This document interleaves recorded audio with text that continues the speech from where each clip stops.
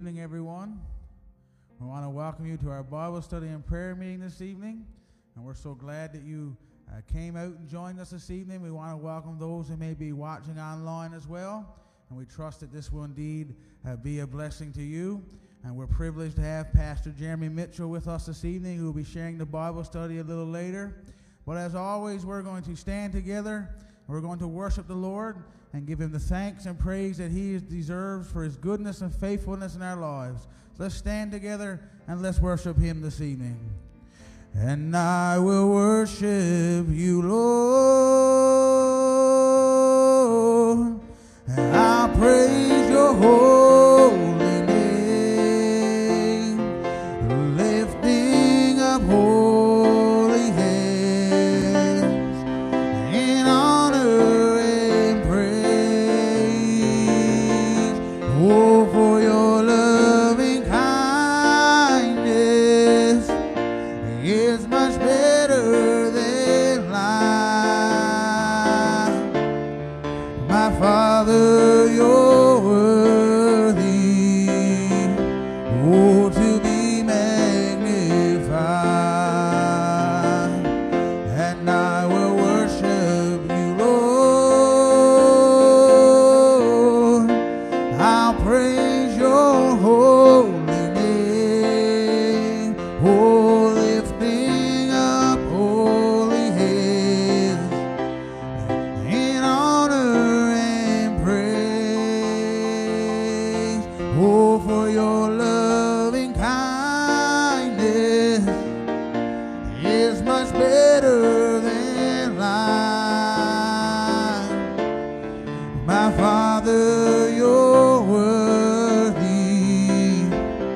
oh, to be magnified, and I will worship you, Lord. I'll praise your holy name, oh, lifting up holy hands in honor and praise. Oh, for your loving kindness is much better than life. My Father, you're worthy to be magnified, and I will worship you, Lord. I'll praise your holy name, oh, lifting up holy hands in honor and praise. Oh, for your loving kindness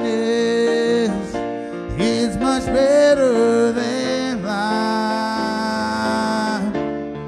My Father, you're worthy to be magnified, and I will worship you, Lord, and I'll praise your holy name, lifting up holy hands in honor and praise. Oh, for your loving kindness is much better than life. Oh, my Father, you're worthy to be magnified. Oh, I will worship you, Lord. I'll praise your holy name, lifting up holy hands in honor and praise. Oh, for your loving kindness is much better than life. My Father, you're worthy to be magnified, and I will worship you, Lord. I praise your holy name, lifting up holy hands in honor and praise. Oh, for your loving kindness is much better than life. Oh, my Father, you're worthy to be magnified.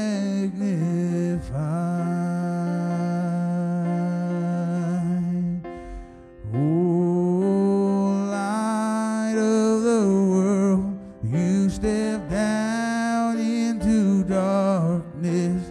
Open my eyes, let me see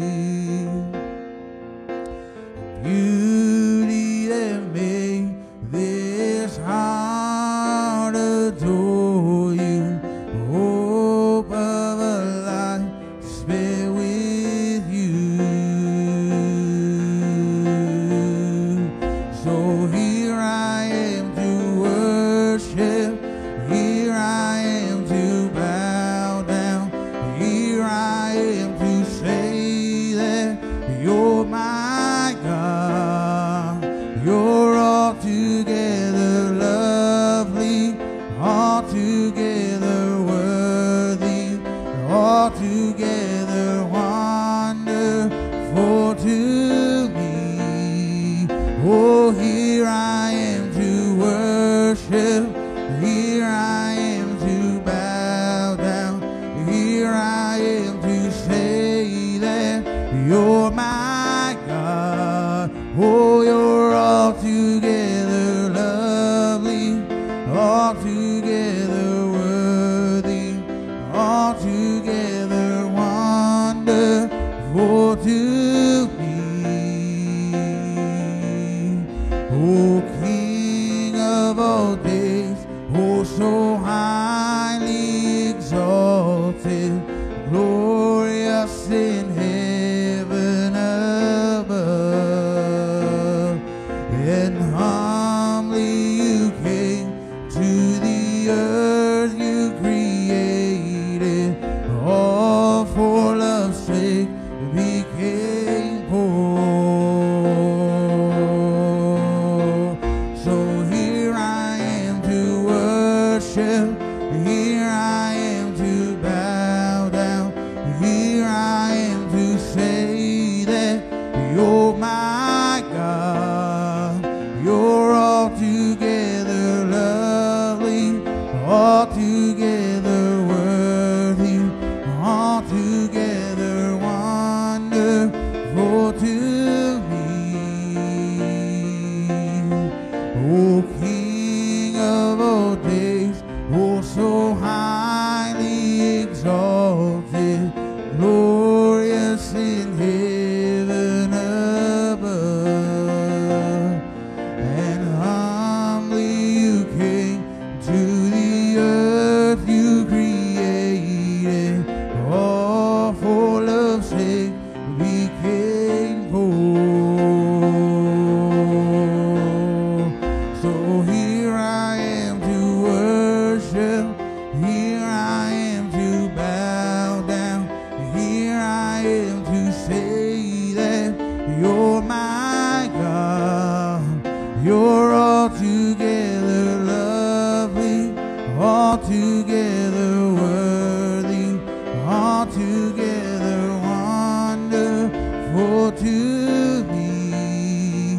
Oh, here I am to worship, here I am to bow down, here I am to say that you're my God. Oh, you're altogether lovely, altogether worthy, altogether wonderful to me.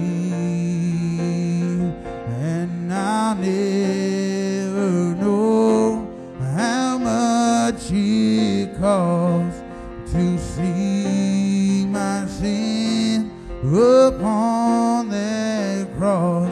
Oh, I'll never know how much it cost to see my sin upon that cross. So here I am to worship, here I am to bow down, here I am to say that you're my God. You're altogether lovely, altogether worthy, altogether wonderful to me. Oh, here I am to worship, here I am to bow down, here I am to say that you're my God. Oh, you're altogether lovely, altogether worthy, altogether wonderful to me. Amen. Why don't you lift your hands all across this place? Just thank the Lord for a few moments. Praise your name, Jesus. Praise your name, Jesus. We give you the glory and the honor and the praise that's due to your name this evening. We worship you, Lord. We give you all the praise. For you and you alone are worthy. Thank you, Jesus. Thank you, Jesus. Thank you, Lord. Praise your name, Jesus. Praise your name, Lord. So here I am to worship, here I am to bow down, here I am to say that you're my God. You're altogether lovely, altogether worthy, and altogether wonderful to me. Oh, here I am to worship, here I am to bow down, here I am to say that you're my God. You're altogether lovely, altogether worthy, altogether wonderful to me.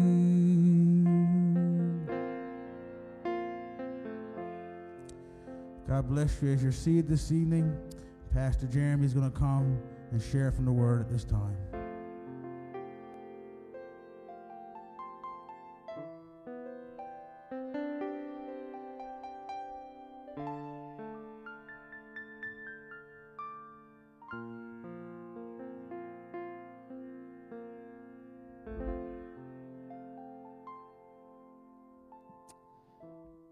Amen. I'm just going to open up in prayer. Let's bow. Heavenly Father, we thank you for your goodness, your faithfulness. Father, tonight I pray that our hearts will be open to receive what you have birthed in my spirit. Father, allow me to be obedient, to speak directly what you have spoken to me. And Lord, let everything that is said and done be done for your glory and your glory alone. In the mighty name of Jesus we ask. Amen. Amen. Growing up, Dad used to always say, one of these days you're going to hear your mother's voice when you least expect it. And he used to always say it when he'd see a knife sat down on its back with the blade sticking up, the sharp part.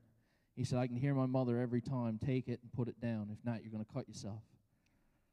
Pastor White told me that tonight's service was going to be recorded. And I immediately heard Mom's voice.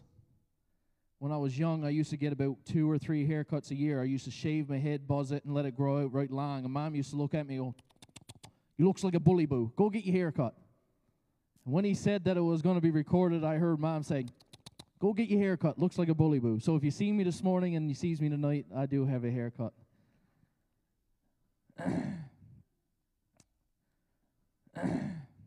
Praise God for a heritage. Tonight, Pastor White told me that he was going through different parables, studying, doing Bible studies, and thanks to a co-worker of mine who was on an amazing journey with the Lord. Gene, if you're watching, God bless you. Praying for you as you travel right now. And he was the one that challenged me on this. He's been reading scriptures, and he told me about how the parable of the dishonest manager, or the dishonest or shrewd steward. And it challenged me to get into study. And tonight I would just like to take a few moments to go over what the Holy Spirit's been birthing in me, just reading through it and studying it. So in Luke chapter 16, verses 1, I'm going to start. He says, "He also said this to the disciples." Take note of that. Jesus is now speaking to the disciples. "There was a rich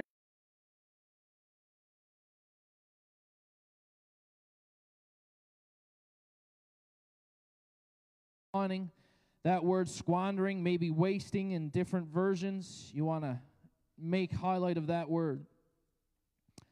He was squandering his possessions. Verse 2, "So he called the manager in and asked, 'What is this I hear about you? Give an account for your management, because you can no longer be my manager.' Then the manager said to himself, 'What am I going to do? Since my master is taking the management away from me, I'm not strong enough to dig. I'm too ashamed to go and beg. I know what I'll do, so that when I'm removed from management, people will come and welcome me into their homes.' So he summoned each one of his master's debtor. 'How much do you owe my master?' he asked the first person. 100 measures of olive oil,' he said. 'Take your invoice,' he told him. 'Sit down quickly and write 50. Verse 7, he asked another, 'How much do you owe?' 100 measures of wheat,' he said. 'Take your invoice,' he told him, "and write 80. The master, the rich man, praised the unrighteous manager because he had acted astutely or shrewdly. For the sons of this age are more astute than the sons of the light in dealing with their own people. And I tell you, make friends for yourself by means of the unrighteous money or unrighteous wealth, depending on what version you're reading. And I want you to make a note under this, or highlight it. And I'll read this again, verse 9. "And I tell you, make friends for yourselves by means of unrighteous wealth, so that when it fails," take note, it says when it fails. Don't say if, it says when. "So that when it fails, they may welcome you into eternal dwellings." Verse 10, "Whoever is faithful in very little is also faithful in much, and whoever is unrighteous in very little is also unrighteous in much. So if you not have been faithful with the unrighteous money, who will trust you with what is genuine?" Verse 12, "And if you have not been faithful with what belongs to someone else, who will give you what is your own? No household slave can be the slave of two masters, since either he will hate one or love the other, or he will be devoted to one and despise the other." And then the King James Version puts it beautifully. "You cannot be slaves to both God and mammon." Mammon is the greedy pursuit of wealth. So as I was preparing for this and reading through and studying, I find you have to know context. To get context, you might have to go back a chapter or read previous verses or to really understand what's going on. So I normally flip back a chapter. We go back and we see Jesus is not talking to just his disciples. He's talking to more of the religious leaders, the Pharisees. He's taken a moment to sit back in front of the crowds, and he points out these religious leaders, these holier-than-thous. And he starts talking to them about the parables, the lost parables. The parable of the lost sheep, the parable of the lost coin, and in the parable of the prodigal son or the lost son. Now, you got to put yourself in the religious shoes. I know that's hard for Deer Lake people, but you get yourself in these Pharisaical ways, and you stand back, and the Pharisees would have heard Jesus talking about the 99 sheep that he would have left to go look for the one. Now, in a religious eye, why would somebody leave the 99 righteous for the one who's probably dirty, lame, sick? It means nothing. And then Jesus goes on and talks about the lost coin, how a woman who would have sold all that she had to buy this block of land to find this coin. Now, if memory serves me right, in those days, in around the year 26 AD to 29 AD, whenever this part of Jesus' ministry was, when he was speaking, women did not own money. They did not own things. They did not have things. So for a Pharisee to hear Jesus say that she was now in possession of money, of currency, it makes him stand back and say, who are you to say a woman can own something? If she gets rid of something, she's probably getting rid of something that her husband owned or her son. It really messes with the Pharisees. Then we go to the prodigal son. And the beautiful thing about the prodigal son is Jesus, closer to the end of the parable, says that the father, who in this case was well-to-do, he was well off, he was in the distance watching his son come, dirty, ragged, just totally nothing left, no energy. And in those days, a man would have worn something like a dress, normally white if you're in a higher social class. And it was wrong for them to run, because in those days or in that culture, you didn't want to see your ankles.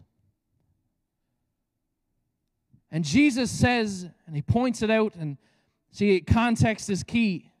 The Pharisees would have been sat there or stood listening to Jesus, and Jesus says, the Father runs. So first thing, it's wrong for a man to run. Should never be in haste. And Jesus says that he runs. Not only that, he would have to, I don't know, I've never worn a dress. I don't know how hard it is to run in a dress. Might have to try it. But he rolls it up and he begins to run. Everybody sees his ankles. And he's running towards his filthy, his dirty, his sinful son, and he puts his arms around him. Now, a Pharisee would have been losing his mind.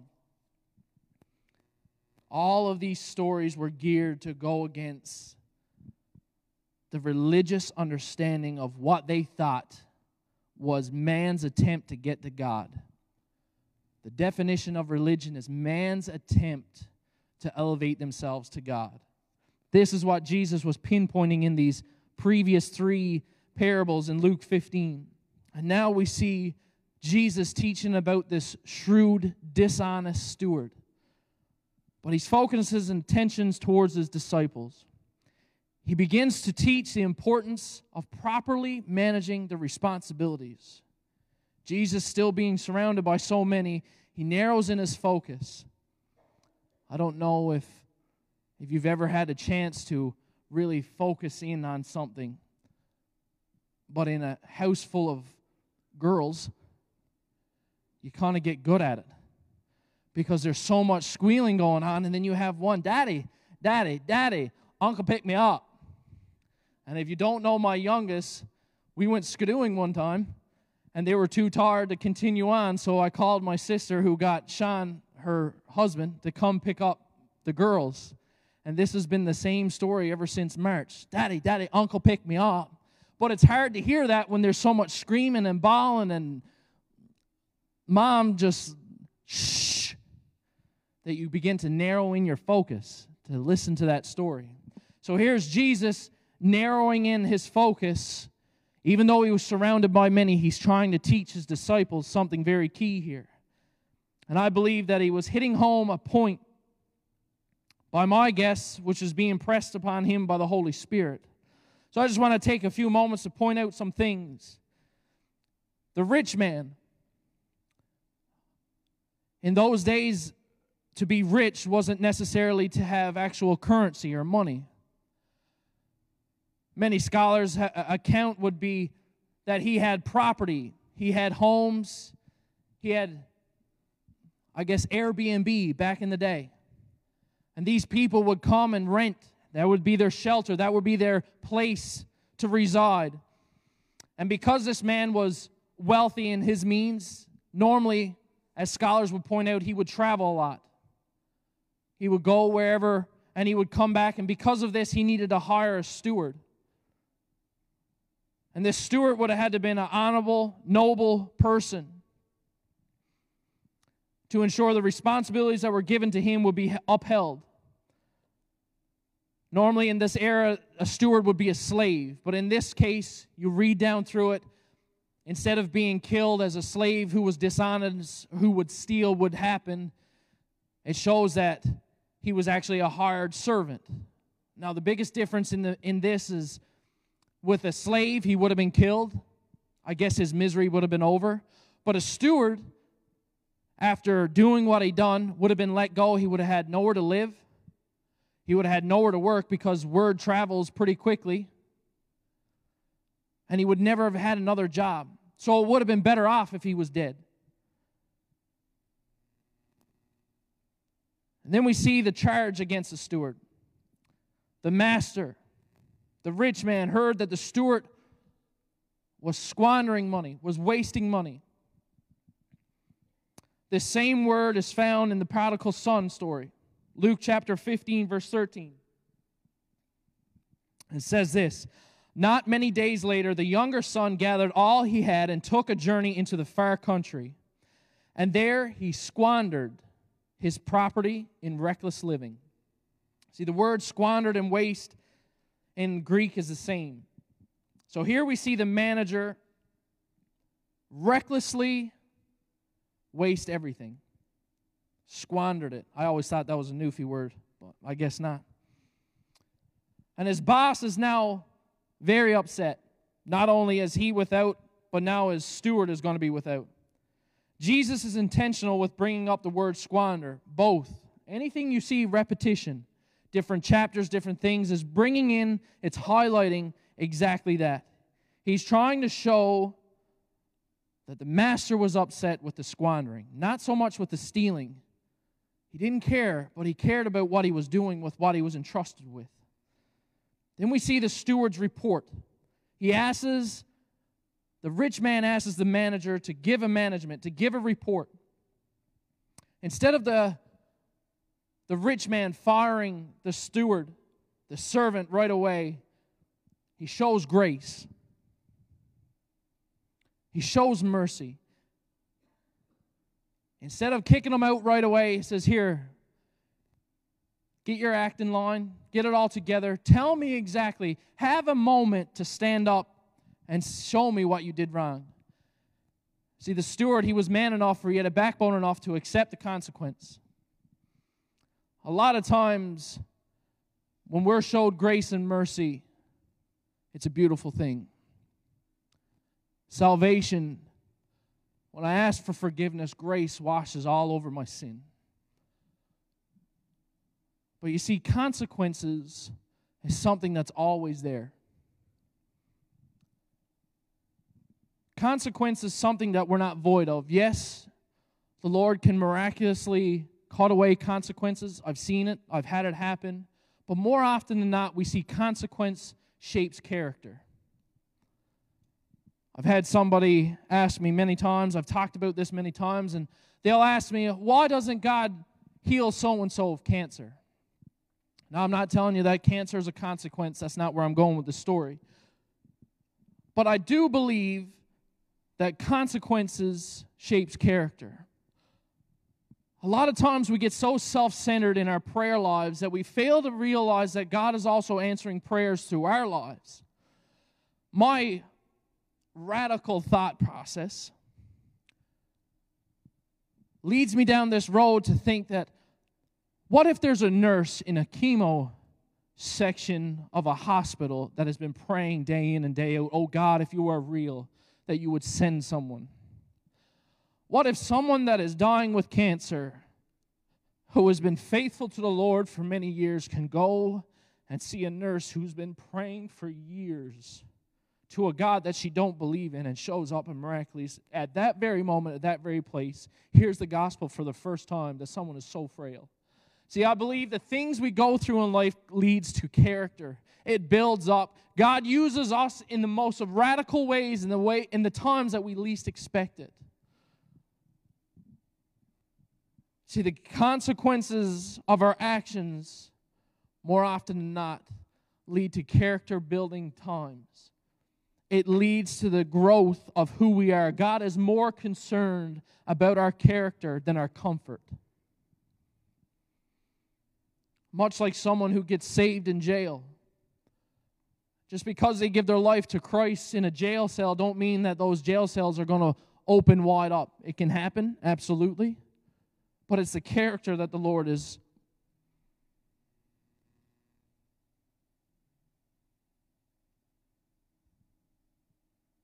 Then we see the debt payment. We see in verses 5 onwards, he says, so he summoned each of the debtors. He brought them. He said, how much do you owe my master? The first one says, 100 measures of oil, of olive oil. He says, well, take this note, take this invoice, write down 50, cut it in half. He gets the other one in. He says, how much do you owe? 100 measures of wheat. He says, well, take it and cut down to 80. Then we see the very next verse, verse 8. The master applauded the shrewd servant. I had to go through so many different versions. I even went to the Greek to see that the master don't approve of it. He just applauds it. There's a difference. See, if somebody was taking my money and stealing it even more, if I was owed $100 and then someone who doesn't no longer work for me then cuts my $100 into $50, I'd be quite upset. Tone, if I owed you $100 and I only give you $50, you'd be upset. Well, maybe not you. God bless you. I probably owes you more than that anyway. But see, the master realizes what happens. I don't know if you understand this, but in the biblical days, a tax collector would get his money from actually putting a percentage on top of what the government owed. So if you owed 15%, a tax collector would say to the person, you owe 20%. 15% would go to the government, 5% would go to the tax collector. It's the same thing with the steward. He made his living by putting an extra amount on top of whatever they owed the master. So when he's seeing the 100 bushels or the 100 measures of oil or the 100 measures of wheat and it's being cut down, he's just getting rid of his unrighteous wealth. He's letting go of these things that really don't matter in the long run. He comes to a point, aha moment, the light bulb goes off, and he says, if I got nowhere to cook my wheat or boil down my, I don't even know what you do with oil, fry eggs, what is the point of having it? What is the point of even possessing these things? But he said, if I can have a couch to crash on next week because I marked down Skipper's bill, then that's a lot better for me. See, the master steps back and sees that he's letting go of the things that don't really matter. He's starting to look at the eternal and letting the little things fade away in the meantime. See, instead of trying to pocket the money, he was starting to build relationships that will last him for eternity. The rich man was very impressed. The little side note that I've been put here says, Jesus did not commend the manager's dishonesty, but rather his foresight. The shrewdness of the manager is a typical of the sons of this age towards their own kind. And Jesus' audience could, without condoning his activity, smile at how the Weasley fox got himself out of a jam. The manager used what resources he had to prepare for his inevitable demise. The point then is to ask, if the unrighteous know how to use money to win their friends and secure a future, how much more ought the righteous do so, albeit righteously, helping those in need with a view of God's reward in the end? See, it's not that Jesus applauded, but he saw that what was most important was brought to the forefront. My heart then begins to sink. Are we putting what's most important in the forefront? Are we eternally focused not only on our own salvation, but our relationships is going to help somebody else in the long run? Further down, we see the sons of the world versus the sons of the light. And this is something that made me sit there and ponder a little longer, think about it. And Jesus in his parable applauds the steward. But bringing down all through, he gets to the point of the social aspect. See, a lot of times people, and I've debated this many times, people are longing for a relationship. If someone would just listen, and I've learned this from my long years of marriage, all 8 of them. Don't worry, you'll get there. That if we listen, a lot of things go good. I remember when we were first married, 7 years ago, that Adrian would often talk to me, and I would try to always come up with a solution. Then one day she just bust. She said, I don't want you to fix me. I just want you to listen. And then the light bulb went off. How many people out there in the world don't want to be fixed or don't need to be fixed? They just need to be listened to. Let them be vented. And guess what? Jesus is the one that can change people. He's the one that does it. See, people will go to a bar and drown their sorrows in alcohol and vent out to people. Why? Because it's a safe place. Everyone is messed up. But little do they know that we got some pretty messed up people in church. And guess what? This is a safe place. But the world don't see it because the devil is so conniving that he actually takes what Jesus meant, what God meant as relationally for us to have conversations and friendships, that's exactly how people get trapped into addictions. Because it's that person that listens that's probably on a wrong path in life, and they says, you drown your sorrows, but yet I'm here in church as a 31-year-old man who has never had an inkling towards that. Why? Because Jesus is my drug. And if people would only realize and see that in a relational way, because if I stood up, I run a shovel at work. It's about 4 stories high. I get my workout. I get my steps in just going up and down the stairs. And see, when we're in this situation, where was I going with that? I had a great point then. I'll come back to it. That would have been really good. Father, you knew that. See, the intended ways of the relational aspect is how God wants us to help change people's lives. If we're too busy on our high horse to be intimate with one another, to be open and honest with one another, that's how we lose people. So what does this parable teach us for 2021? Here we are in April already. I told you at the beginning I wanted you to highlight some things. The first thing that I wanted you to highlight was in verse 9. The unrighteous wealth, it will fail. It will fail. Luke 16:9, I'll read it to you. I tell you, make friends for yourselves by means of unrighteous wealth, so that when it fails, they may receive you into eternal dwellings. See, so often we get mixed up with the true meaning of wealth. It's the number one reason for the heresy of prosperity gospel. Now, I believe in a biblical version of the prosperity gospel. I'll read you this in Nehemiah 2:20. It says, Then I replied to them, the God of heaven will make us prosper, and we, his servants, will arise and build, but you have no portion or right or claim in Jerusalem. 2 Corinthians 8:9, it says, "For you know the grace of our Lord Jesus Christ, that though he was rich, yet for your sake he became poor, so that you, by his poverty, may become rich." See, prosperity and riches is something that is given, blessings, to build the kingdom of God on earth. I don't know why I'm picking on Tone today, but he has a trailer. I called him, I've been at him quite a while to sell me his trailer. And see, I get gentle rebukes every now and then, which is amazing. I love it.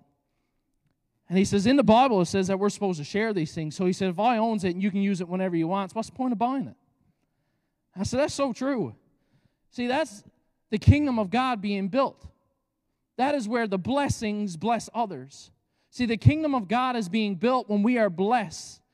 And I remember my mom, normally after Sundays, when she would see her 3 children in church, she would say, you are blessed beyond measure. You are richer than any money materialistic way. See, for some reason, we get caught up in the unrighteous wealth side of things. Money, it'll decay, it'll deteriorate. It means nothing.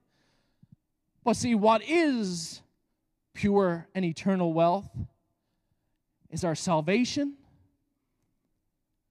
It is our relationships. It is how we are the hands and feet of Jesus.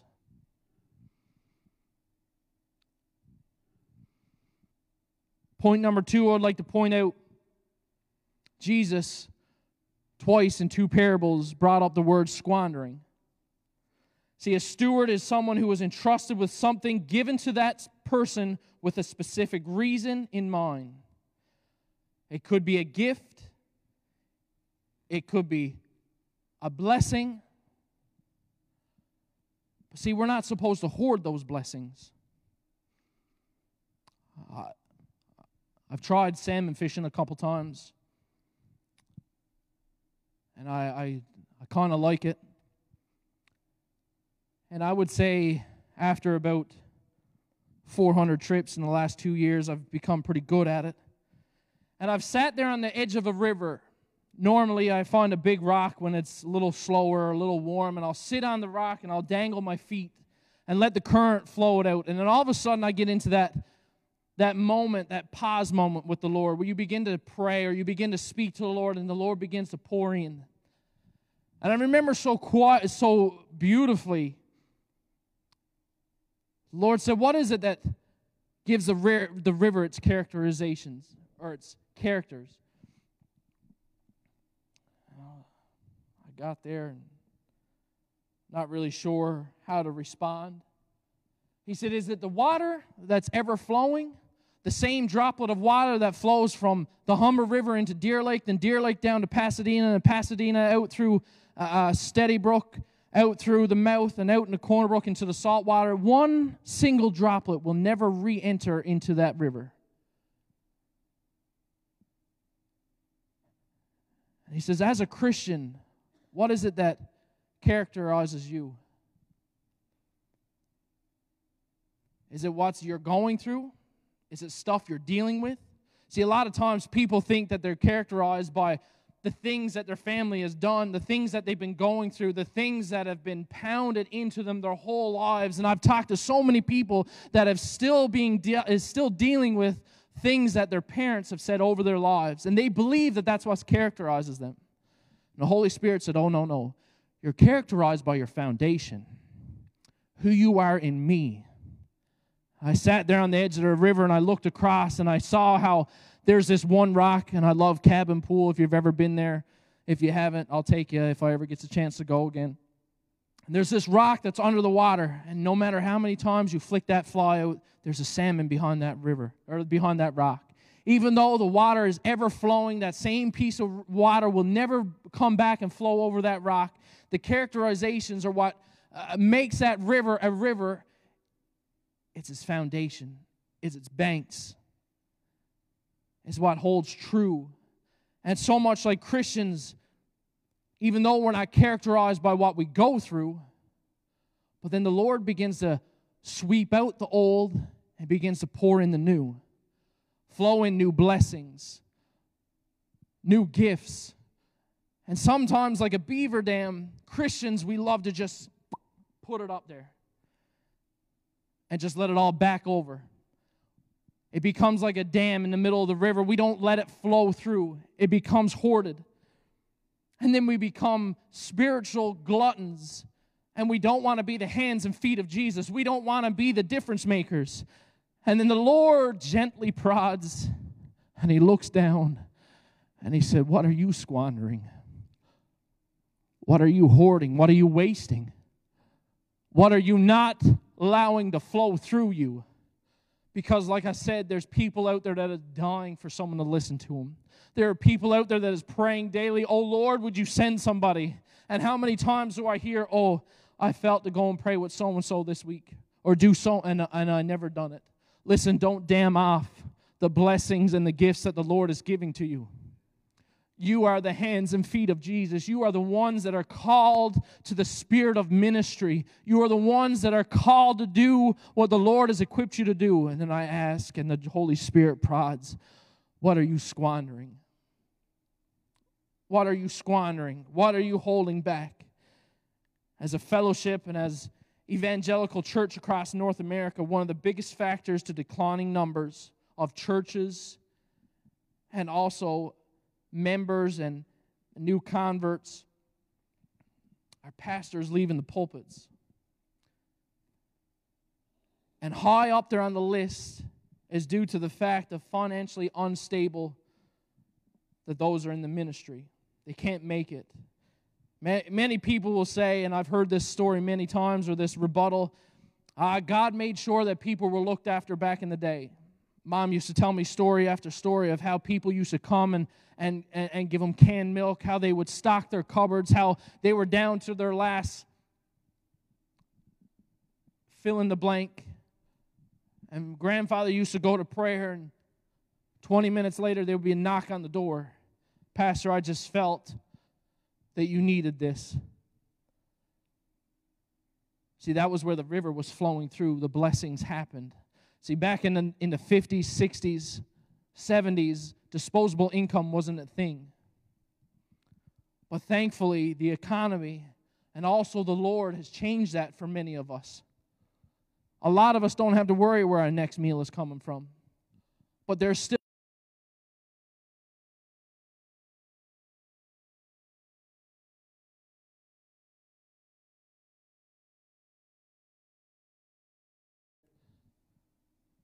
But there are people out there that $200 could change their entire life because at that very moment they needed a touch from God.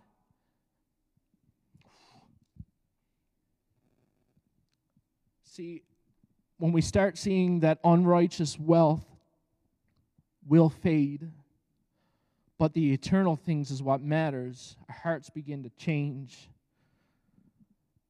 Our hearts begin to break open that dam that we like to hoard the blessings and let it flow through.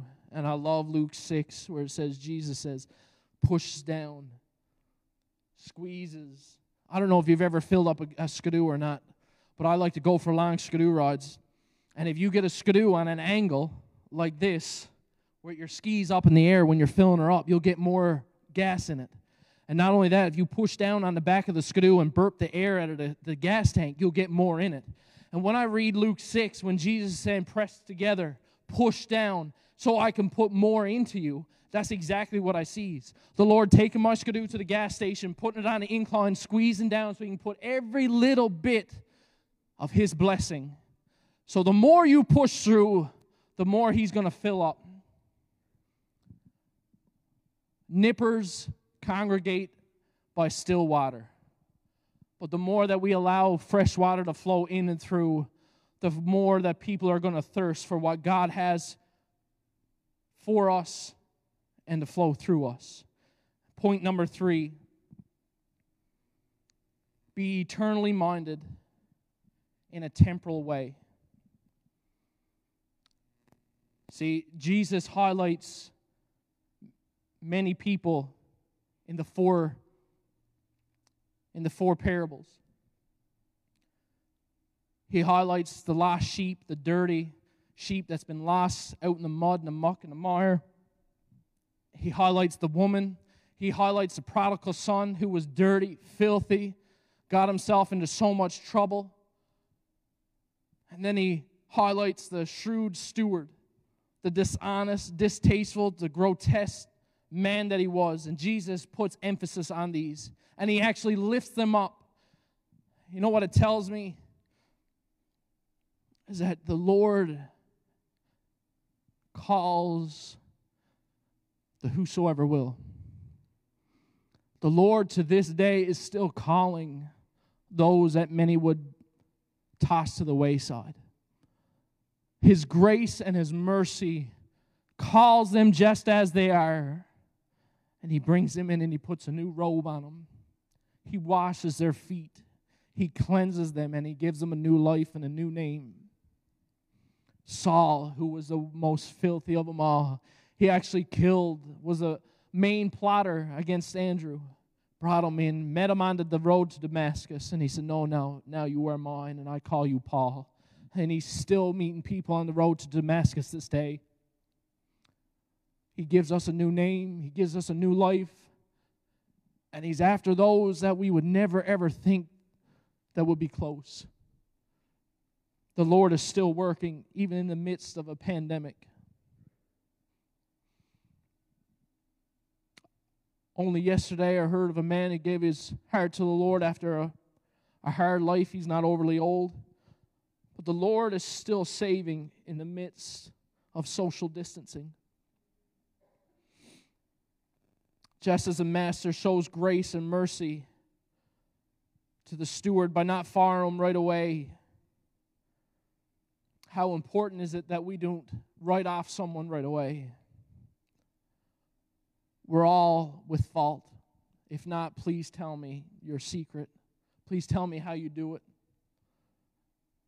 We're all have our issues, but we got to stay focused on what is truly important.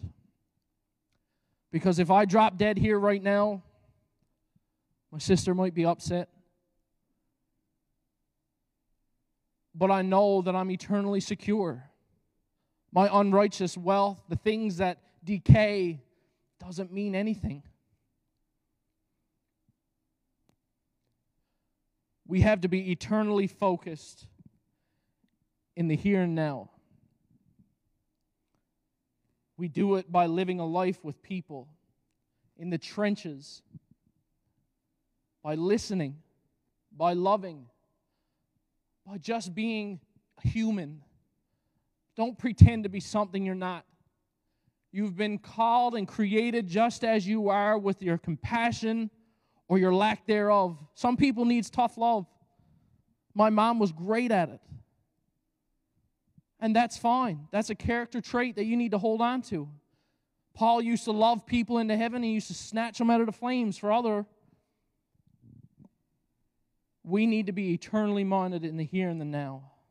We do it by living. Be real. And instead of being concerned with wealth that'll decay, it's time to live every day with eternally minded. Live graciously. Live genuinely. And know that we are all called. Preaching in a church in Hawke's Bay where I think the youngest member was 56. I used to always get caught up when I felt in my spirit to say that you are called. And Uncle Ray, who was probably 83 now or close to it, he used to say, I had my knee done not too long ago. Doctors told me I got 15 years out of it, so he said, I'll give it to you when I passes on. And I used to look at that man, and he had more of a call in his life at 83 than anyone else. See, it doesn't matter how old you are, but you can pour into some child who can change the world. The pastor that led Billy Graham to the Lord, I don't know if he even thought he was much of anything. But look what his obedience done. Your grandchild, your child, somebody else's child that you may look after could turn into the newest or even greater than Billy Graham. And it all starts with being eternally focused and depositing in something that's going to mature and profit for the eternal. As you go to pray tonight, and I'm going to ask Pastor Jared to return, on top of the prayer requests that you've come here to pray about, take a little extra time to ask the Lord to illuminate what unrighteous wealth is already failing in your life, starting to mean nothing to you, and how He's calling you to invest your eternal wealth in today's life. Ask Him to show you what you are squandering, what gifts and blessings you are withholding, that you're damming up and not allowing to flow through you. Ask Him to give you a gracious and genuine heart to reach the dishonest and the prodigals. And maybe I'm just preaching for myself. Maybe nobody else here is squandering anything.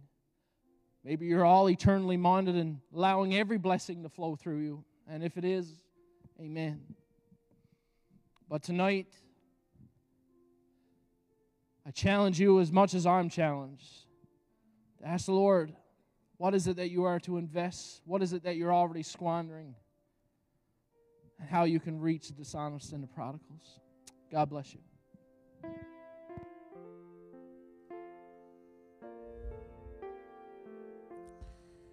Amen. We want to thank Pastor Jeremy for that tremendous Bible study this evening. Would you give him a hand to show him your appreciation for sharing the Word of God this evening? No doubt we were all encouraged and challenged at the same time through that Bible study this evening. To add to what he's asked us to be mindful of in our prayer time this evening, we want to make known to you some prayer requests. We want to pray for Darlene Rumble. We want to pray for Lorianne Sparks, Mildred Thompson, Lloyd Sims, Kevin Williams, Margie Ball. We have an urgent need and a family need that we want to remember this evening. And we also want to pray for Alva Ricketts. As we sing this song, find your place to pray this evening, and let's seek the Lord about these things this evening. And Jesus, use me, and oh Lord, don't refuse me, for surely there's a work that I can do. And even though it's humble, Lord, help my will to crumble. And though the cost be great, I'll work for you. And Jesus, use me, and oh Lord, don't refuse me, for surely there's a work that I can do. Oh, and even though it's humble, Lord, help my will to crumble. And though the cost be great, I'll work for you.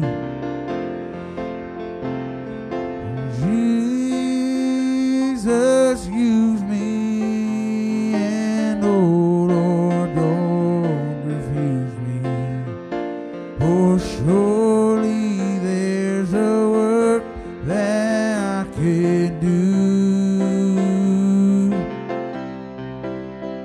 And even though it's humble, Lord, help my will to crumble.